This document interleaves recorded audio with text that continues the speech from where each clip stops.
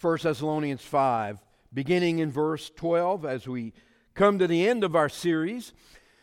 And you can see what we've titled the message here, JBC, a biblical model. And the concept behind that is that we believe that 1 Thessalonians, or the Thessalonian church, is a biblical model of a godly church, a biblical church. And we wanted to test the model that we have here, what we are all about, and compare it with what the Thessalonian church is all about. And that's why I titled it that. And we end the series with this concept.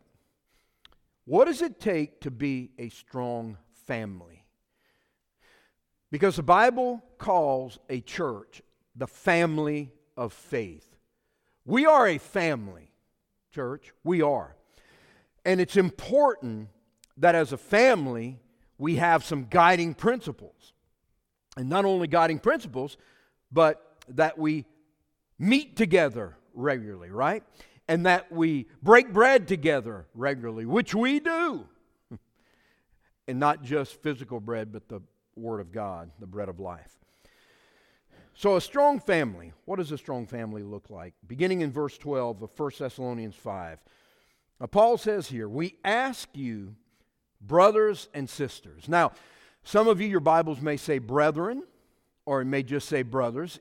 The concept is the body of believers, the brethren, brothers and sisters in Christ. Now we ask you, brothers and sisters in Christ, to acknowledge those who work hard among you, who care for you in the Lord, and who admonish you.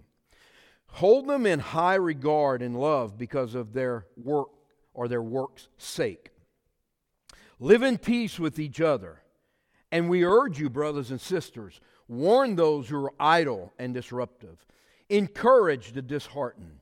Help the weak. Be patient with everyone. Make sure that nobody pays back wrong for wrong, but always strive to do what is good for each other and for everyone else. Rejoice always. Pray continually. Give thanks in all circumstances, for this is God's will for you in Christ Jesus. Do not quench the Spirit. Do not treat prophecies with contempt, but test them all. Hold on to what is good. Reject every kind of evil. May God Himself, the God of peace, sanctify you through and through. May your whole spirit, soul, and body be kept blameless at the coming of our Lord Jesus Christ. The one who calls you is faithful, and He will do it. Brothers and sisters, pray for us. Greet all God's people with a holy kiss. I charge you before the Lord to have this letter read to all the brothers and sisters. The grace of our Lord Jesus Christ be with you. Now, as we've said just about every time we've preached out of this passage or out of this book, there's a whole lot to unpack here, but I want to make it simple for you. I broke it down into 3 basic concepts of what a strong family looks like. And then a lot of these commands that are given here fall under one of those 3 things. So let's pray. Father, thank you for the truth of your word. Thank you that we see in this passage, though the word family isn't mentioned, we see brothers and sisters. We see how we're to treat each other, how we're to relate to one another, how we're to relate to others who are misbehaving, how we're to treat those who are doing well and who are teaching us and admonishing us. We see how we're to worship and what's important in prayer and praise and the Word of God. So as we conclude this series, may we take serious as a family of faith these principles to make us strong. And I prayed in Jesus' name. Amen. Amen. A few years ago, I went to FCA camp with Newberry football team. And the theme of that camp that year, through Fellowship of Christian Athletes, was Family Strong. And I preached a whole series on that, Family Strong. And I didn't think about that until this morning, until after I had already prepared the message, that the title was similar to what we had done in the past. But today's message is titled, A Strong Family. You know, it says, as the family goes, so goes the church. As the church goes, so goes the community. As the community goes, so goes the region or the state. As the state goes, so goes the country, right? And because we live in a great country, I know we have a lot of problems, we have a lot of issues, and to be real honest with you, many in leadership in our country right now are rotten to the core spiritually. They really are. And the belief system, I mean, when you have the White House press secretary saying that it is important, of utmost importance, that we teach 3-year-olds about changing their genders for their health, you know that insanity has taken over the highest levels of our government. And I believe that the reason that we have some of that going on is because we're not strong where we need to be. We're not strong in our families at home. And we're not strong in the family of a church. And so we've talked about the family at length, at times the nuclear family. Today I want to focus on the church family. Brothers and sisters in Christ and what it means. Number one, I believe in order to have a strong spiritual family, you have to have strong spiritual leadership. Strong spiritual leadership. Now, the Bible says here in verses 12 through 13, it says to acknowledge those who lead you, who work hard among you, who care for your souls, who care for you in the Lord, who admonish you. It says, hold them in highest regard and love because of their work. Look at what Hebrews 13:17 says about, it's the same concept here. It says, have confidence in your leaders. It literally says submit or obey their authority because they keep watch over you as those who must give an account. Do this so that their work will be a joy, not a burden, for that would be unprofitable for you, or that would be of no benefit to you. Now, the Bible says that it is important for all of us to be under leadership. I believe this, you can never be a leader if you can't be under leadership, right? If you're uncoachable, you can't really be a coach. I know good coaches throughout America who go to coaches clinics all over America all the time throughout the year when they can in the off season. They're always trying to learn. They're being coachable themselves so that they themselves can coach others.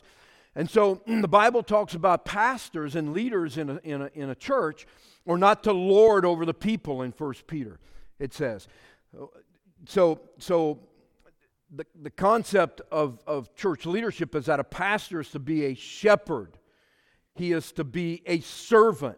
He is to die for the sheep. He is to serve the sheep. But he's also to lead the sheep. It's really an odd dynamic if you think about it. He's a sheep, but he's also a leader of the sheep. He's a shepherd.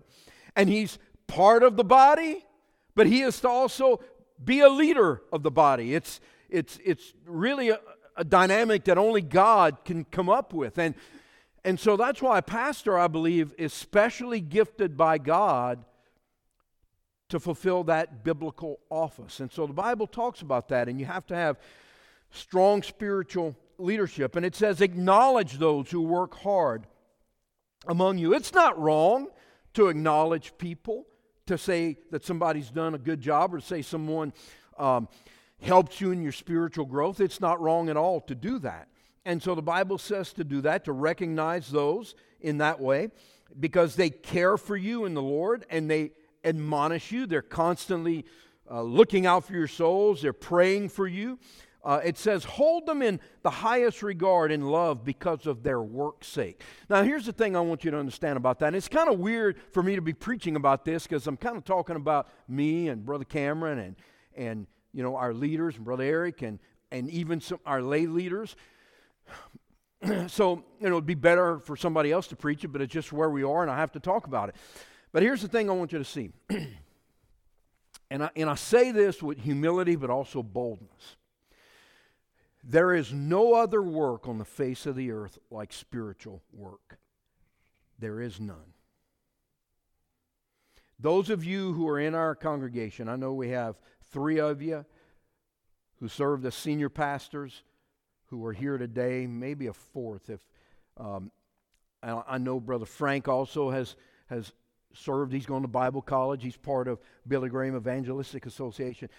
You 3, tell me if I'm not right when I say that. There is no other work like spiritual work. Am I right?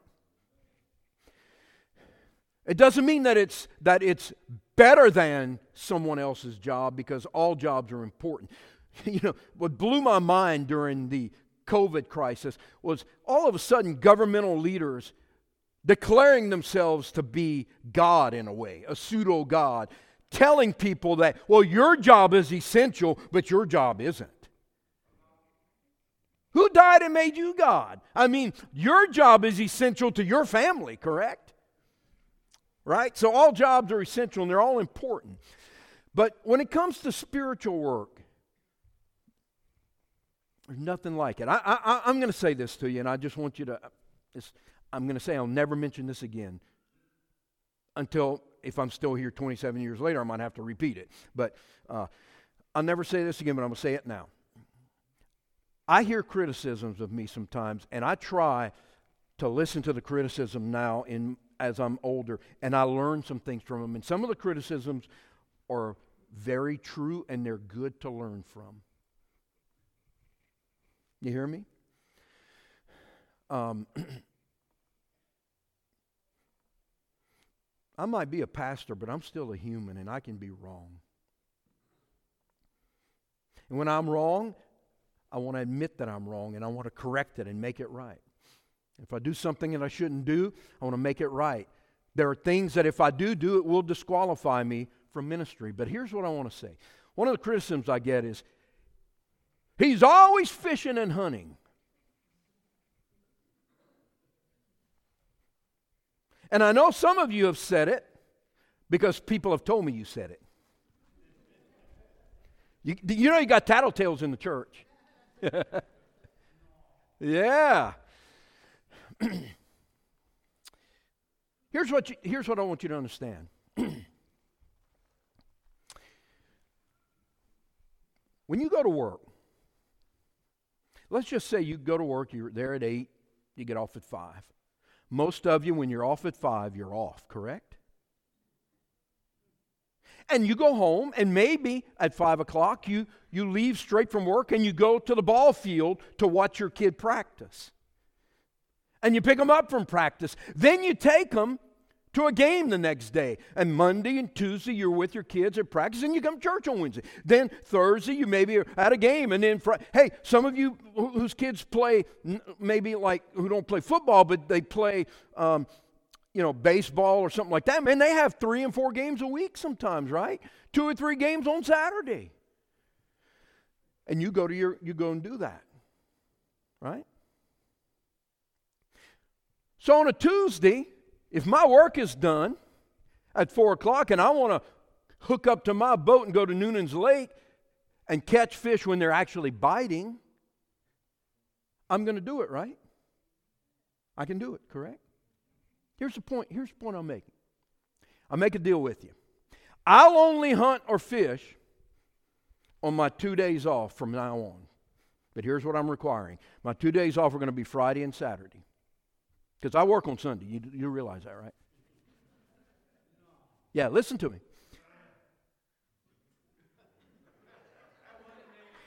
I work on Sunday. Here's the problem with some of you. Listen. You say I don't work, but on Sunday when I do work, you don't want me to work long.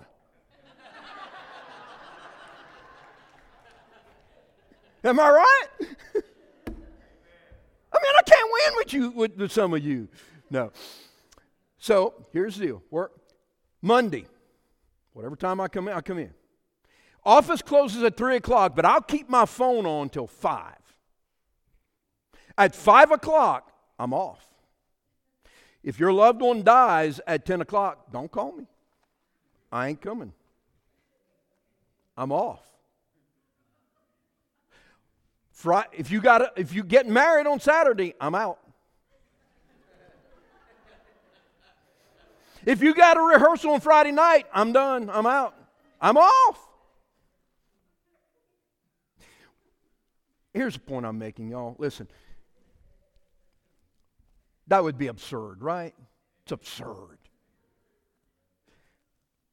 I've been on call 365 days of the year, 24/7 for 35 years. And listen to me. That's what God's called me to do, and I'm not complaining. It's what He's gifted me to do and what He's called me to do. It's what I love to do. And when you call me in the middle of the night because you have a need, if I can meet it and it's something that has to be met, then I'm there if I can be. If I'm hunting in Alabama, I'm 5 hours away. I'll be there. I'm coming back. It better be important, though. Or I might say, I'll meet you in the afternoon. I got something to deal with early in the morning, okay? The ministry is very unique. You don't turn it off, and you can't tell people when they're hurting to come back the next morning at 8 o'clock. You understand what I'm saying? And so therefore, it's a unique way of doing life, and that's what spiritual leadership is. And a church has to have strong spiritual leadership. It has to have people who are in leadership who care and who want to do what they do. Okay? Let me tell you why you pay me. Can I give you some? I don't know why I'm going into all this, but you pay me not to preach. Now, don't get any ideas. I want my check tomorrow, okay? Tomorrow morning. No. You pay me to be available. You pay me so that I can study, so I can pour myself into the Word of God, so I can pray for you, so I can be available to you, so that I can be available to the community, so that I can be a representative of Christ in this church. That's what you pay us to do as leadership, as in leadership. But, listen to me, listen. You don't pay me to love you. You don't pay me to care for you. That has to come from a deep sense of spirituality within a leader because he's called to that congregation and that group of people. You follow what I'm saying? I had somebody tell me one time, you're only here at the hospital because you're paid to be here. And he said that to me, and I said, well, I'm sorry you feel that way. I said, but I'm actually here because I care. And I'm your pastor. Well, you're welcome. Now, listen, I'm not trying to build myself up. This is why it's so weird to preach on this. But a church has to have healthy, strong, spiritual leadership. And not just in the pastor, but in other people.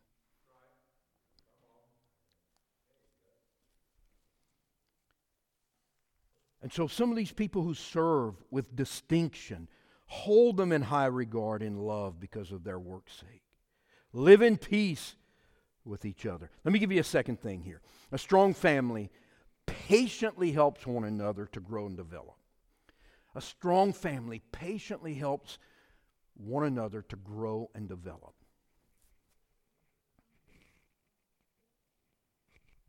We just went to the desert. There we go. Our team. You know what? Let me just say this. You talk about people who serve. The only time you know they're there is when a mistake happens. So 99.9.9.9% of the time, they're doing an amazing job. And even when a mistake happens, it may not be them, it's the equipment. Always the equipment. Never them. Right? Thank you for the good job you guys do back there. Yeah, let's give them a hand. That's good. And their work's not done when it's over. They put together a podcast, they put together the live stream, all of that stuff that I don't even know how it all happens, but they make it happen. It's pretty good stuff. So a strong family patiently helps one another to develop and grow. Look at what it says here in verses 14 and 16, or 14 through 16. It says here that we urge you, brothers and sisters, warn those who are idle and disruptive. Listen, it's not okay in a church to be the person that's always creating problems. Unfortunately, in some churches, people are afraid to deal with the person that's always creating chaos. Because they're afraid that that person might get their feelings hurt, but in the meantime, that person's hurting everybody else. They're being disruptive. So the Bible says, you got to warn those. It says, encourage the disheartened. People are disheartened. Think about it. I mean, it doesn't matter what area of life you're in, but let's say if you're a young family and you got little kids and all of a sudden inflation's going through the roof. And you got to drive a long way to go to work.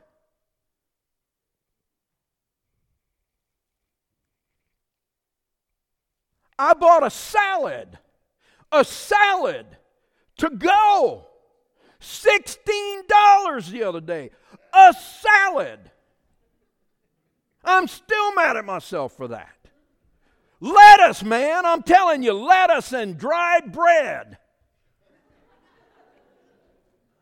Things are out of control. I mean, it's disheartening when you look at your account, you work hard, and all of a sudden, you go to the grocery store, and your checking account blows up.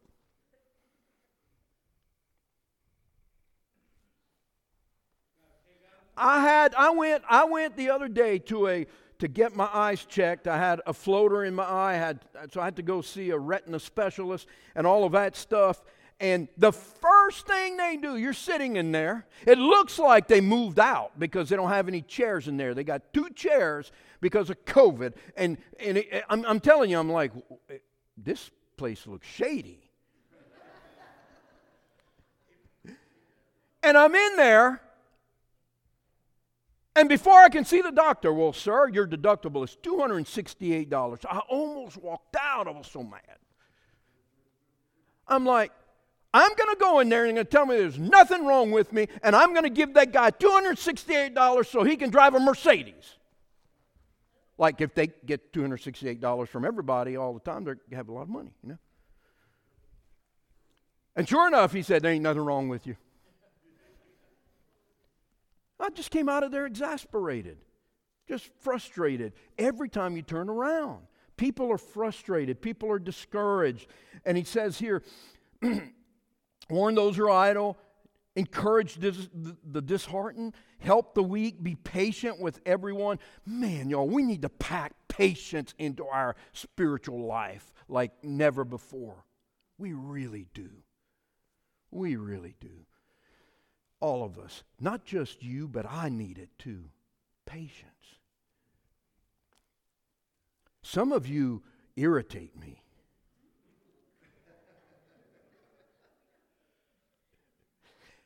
Listen, and that's reciprocated. I irritate the fool out of you. I know it. I know it. But that doesn't give me a right to be unkind or to treat you with contempt. It's irritating sometimes. But you know what? I have to be patient with you. You're my brother and sister in Christ. I love you. We're part of a family. We got to bring patience to the table. And just pour it on each other. We need to patiently help one another to grow and develop. Look at the growing that's going on here. Make sure that nobody pays back wrong for wrong, but always strive to do what is good for each other and for everyone. Notice what Titus chapter 2 says. This is what we're to be doing as a church. This is what I love here. Look at what Titus 2 says. Teach the older men to be temperate, worthy of respect, self-controlled, and sound in the faith, in love and endurance. Likewise, teach the older women to be reverent in the way they live, not to be slanderers or addicted to much wine. Now, let me just say this. You say, well, that means I can have a little wine? Keep in mind that the wine of that day was not the level of, did not have the level of alcoholic content or alcohol content that we have today. It says here, but to teach what is good. Then go on, verse 4. Then they can urge the younger women to love their husbands and children, to be self-controlled and pure, to be busy at home, to be kind and to be subject to their husbands, so that no one will malign the word of God. Similarly, encourage the young men to be self-controlled. Second time it says that about the young men in that passage of Scripture. Look at the development and the growth. We are a family. On Wednesday night, the adults are broken up into men and women. And I think to some extent that's healthy. It doesn't mean that we shouldn't have co-ed classes. I have no problem with that. But on Wednesday night, we have 2 women's classes and a men's class. And we can teach each other things from that perspective. We can follow Scripture in Titus that says, this is when we teach the younger men how to be self-controlled. I know I teach the men's class. This is when we teach, them how to respect one another and how to live their lives, and how to love their wives as Christ loved the church. Ask any man. We've been on that quite a bit the last month and a half. And it's where development and growth takes place. And we patiently help one another. That's how you become a strong family. It's the long haul.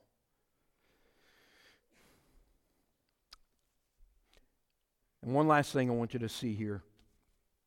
The third breakup of this passage, and it's this. A strong family is serious about biblical worship.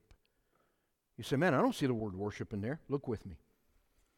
Verse 16, rejoice always.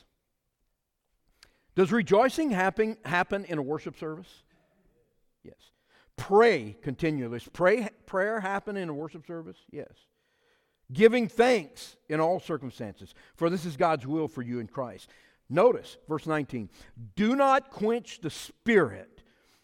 Do not treat prophecies with contempt. Got to keep in mind now, when this was being written, the Word of God was not complete.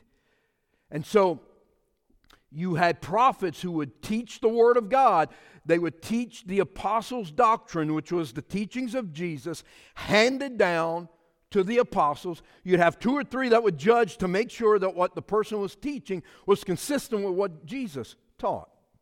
It says here, but test them all. Test them to make sure it measures up with what Jesus taught. Hold on to what is good and reject every kind of evil.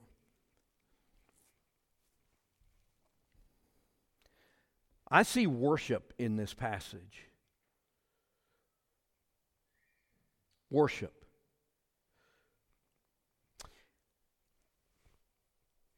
And in the midst of worship, we see the Holy Spirit. The Bible says, do not quench the Spirit. What does that mean? Paul pictured the Spirit of God as a fire.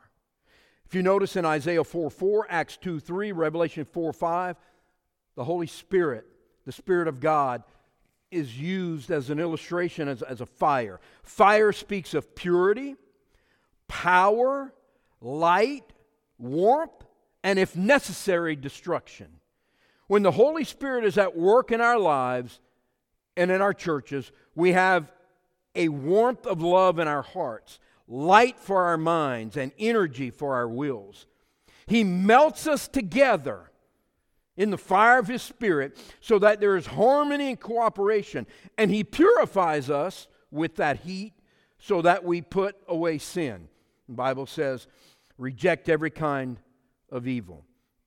The fire of the Spirit must not go out on the altar of our hearts. We must maintain that devotion to Christ that motivates and energizes our lives.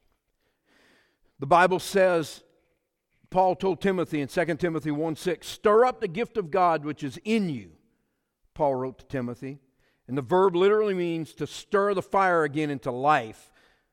Apparently, Timothy had been neglecting that gift and had to be reminded. The believer in the local assembly must avoid extremes. Listen to this. Warren Wiersbe says this.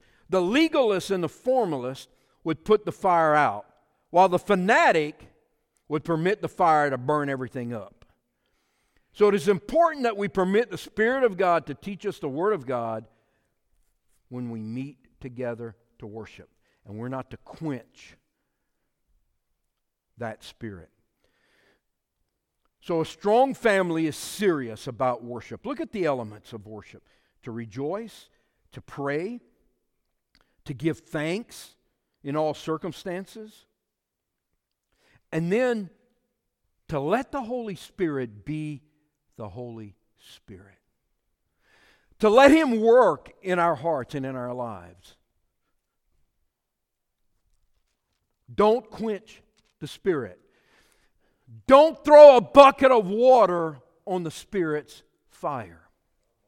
Don't come to church to worship with your own agenda and then throw a bucket of water on somebody else who's on fire for the Lord.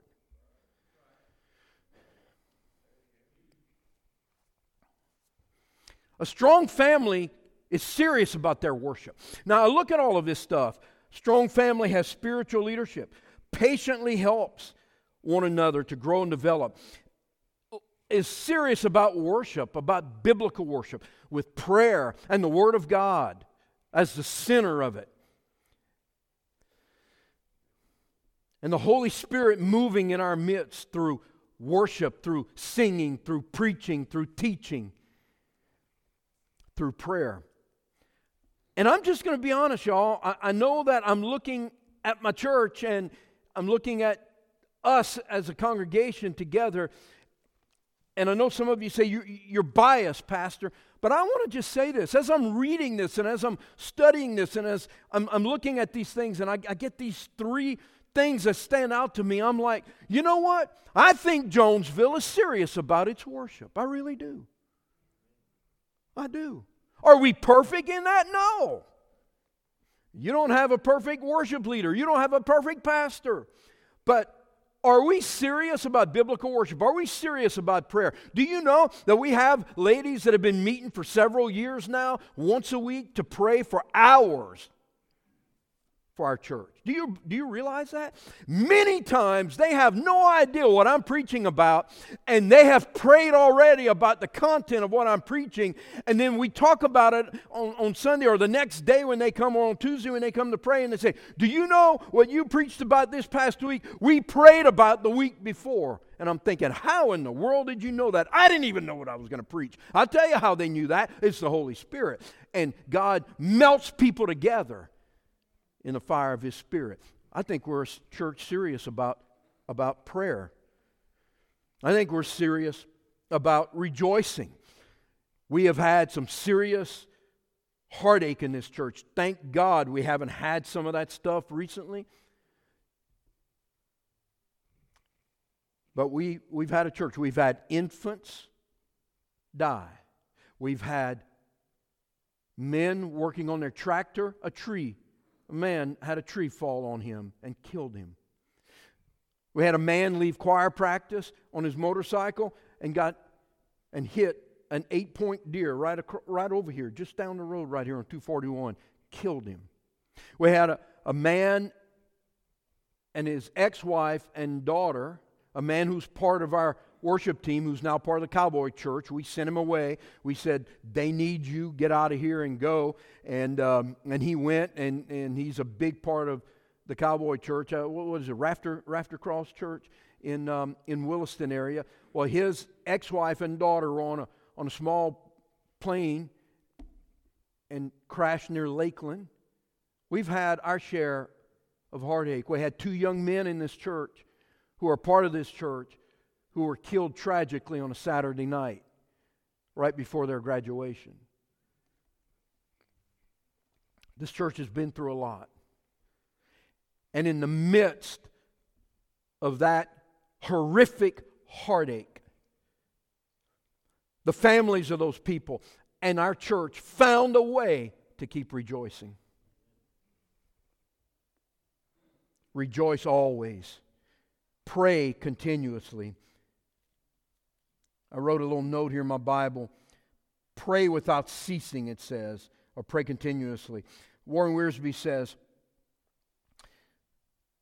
to pray without ceasing means constantly recurring, not continuously occurring. Listen to what that means.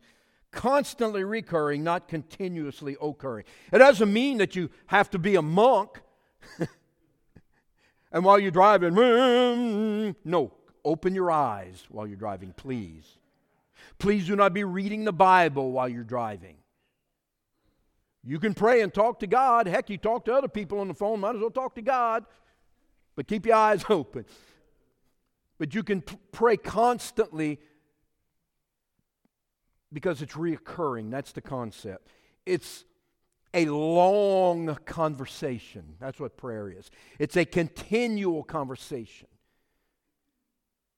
that we have with the Lord. And I believe this church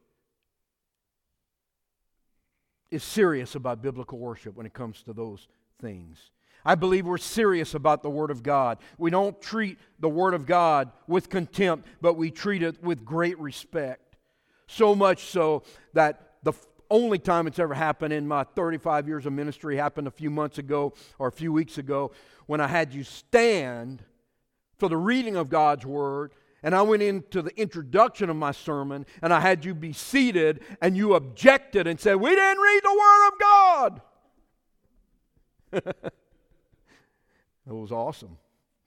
I love rebukes like that. That's great.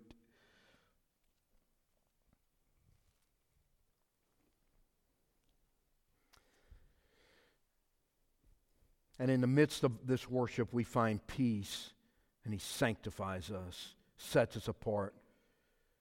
And we are reminded in verse 24 that the one who calls you is faithful and He will do it.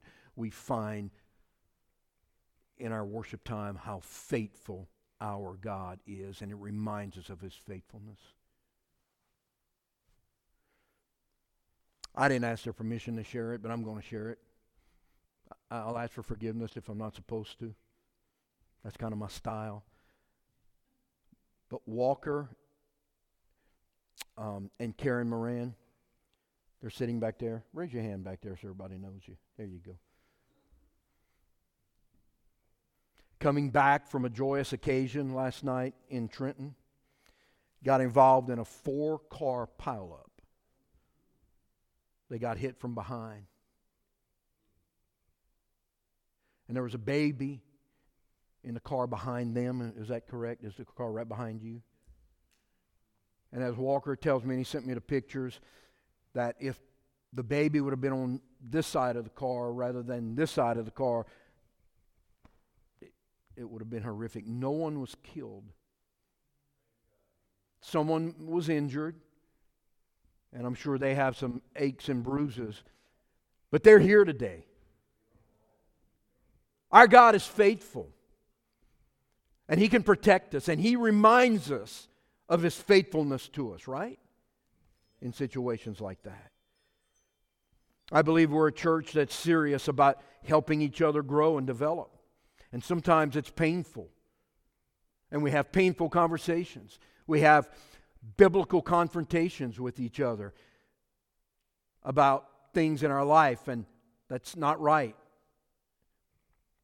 That needs to be corrected, and we're there for restoration, not ridicule, and we're there to help each other to grow, and we offer forgiveness, and we put it behind us, and we keep moving because we all find ourselves on one side or the other of that process, and it has to be done patiently with one another to help us grow and develop.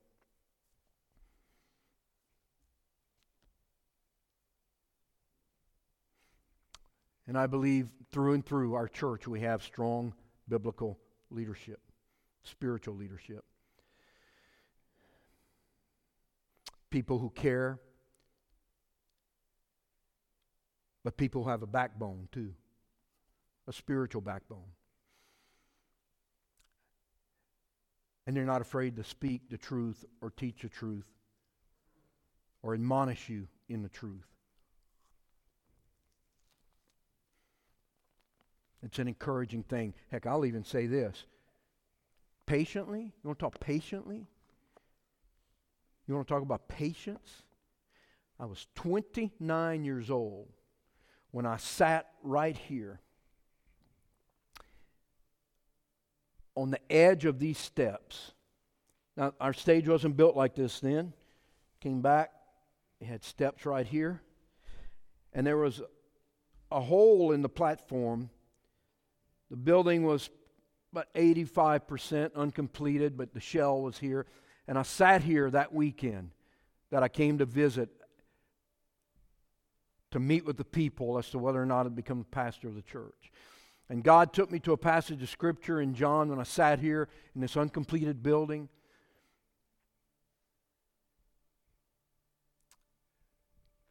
At 29 years of age, and I was scared to death.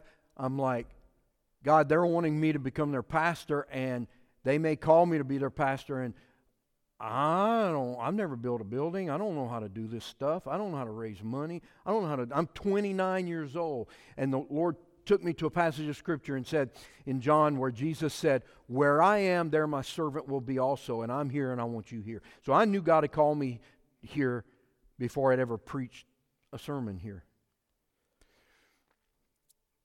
And I became a pastor at 29 years of age. I'm 56 now. Do you think that during these last 27 years that there's been some patience granted toward me and to me? You better believe it. And you have granted that to me as a spiritual leader, and it helped me grow. Well, if you're going to give me that and help me be the man that God called me to be, and patiently follow and patiently encourage and patiently lift up and pray for, shouldn't we do that for everyone?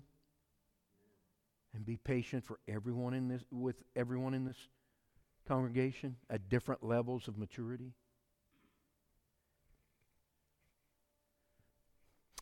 I told you this a few weeks ago, but I had a pastor tell me one time that he wouldn't like pastoring our church. And I said, well, that's fine because the pastor's not leaving.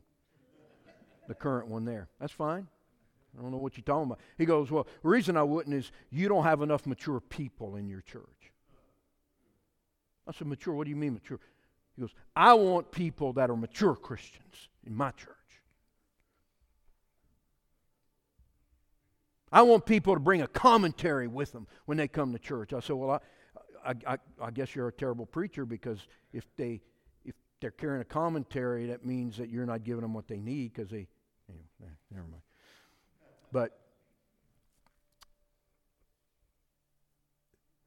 his mindset was that he didn't want to fool around with the dirty diapers of spiritual growth.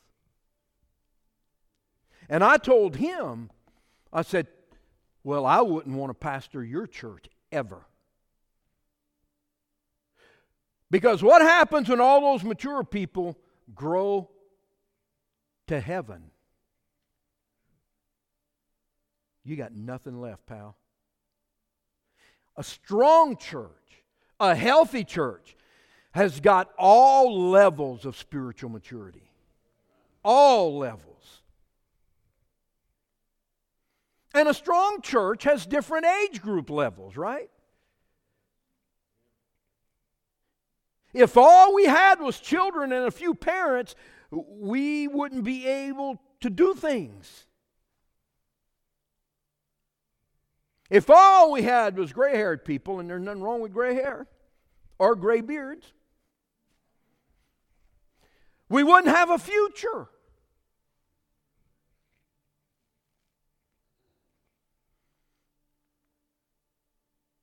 So it's important to have a church of people at all levels of spiritual maturity. That way the older people in the faith, the more mature people in the faith, can help develop the younger people in the faith. Makes sense, right? But it's messy sometimes. It's difficult. It's challenging. I'll give you one of my pet peeves. You ready for this? And I know personally, I'm Generation X, I believe. I just missed the baby boomers by a year or two. 1966, so I'm what they call Generation X. Now, I've lost track, but people my age call everybody that's younger than them millennials anyway. But I think we got like a new group that's not millennials anymore. I don't know what they're called. But anyway, I lost track of all of that. Tell me if this is not true. Coach, I don't know why I don't carry this thing with me. I'm always having you. I'll tell you why I don't carry it, because some of you text message me while I'm preaching. No, I'm not going to end the sermon at the time you want. I'm sorry. No. Got my phone? I'm calling a millennial.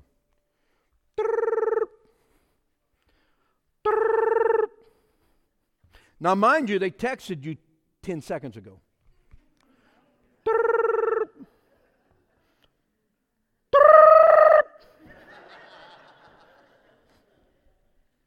I'm looking at Penny. I'm like this. They could be answering. Shut up, Larry. He's calling me. I won't talk to you. You're not a millennial. I look at Penny and I go, and it's still ringing. It's going. I'm like, these millennials don't answer their phones. And especially it was irritating to me when they were part of my household and I was paying for the phones. I pay you to answer that phone. You just keep calling. You say, what's your point, preacher? Here's the point. Different generations can irritate us, but let me tell you something. If we don't have them, we don't have a future.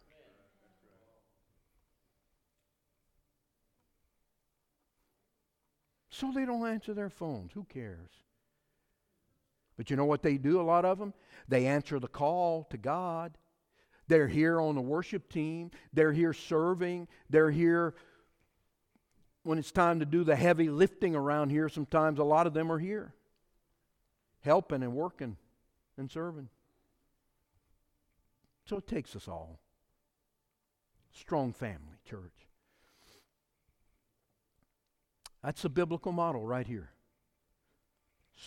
Strong leadership, patiently helping people grow, and man, we have a strong concept of biblical worship. I'll tell you one last thing. I'm done. Somebody sent me a meme the other day. I'm looking at him. He's over there, but he sent me a meme of the pitch man and another one. And another one. And another one. You know, the guys selling stuff on TV. Making fun of me saying, and one more thing, and one more thing, and one more thing, and another one, and another one. He's not wrong, y'all.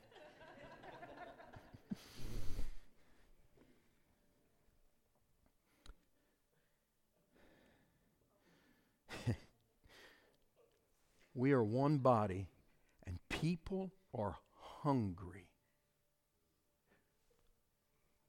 for that kind of church. They're hungry for it. And we're growing because people are looking for that. And they're finding it. I don't mean this in a sinful way, but I'm proud to be the pastor of a church that's a biblical model like the Thessalonian church. I am. Let's stand together. Heavenly Father, I thank you for the truth of your holy word, and that you inspire us through the truth of your word to live a certain way. God, you have the answers for us in the world in which we live in, the ancient truths that are relevant today. Help us to continually be strong and to keep growing as a strong family in those disciplines that we talked about today. Help me to keep growing. May these next 20 years be the best years of my spiritual life, this growth time in me, so that I can lead your people.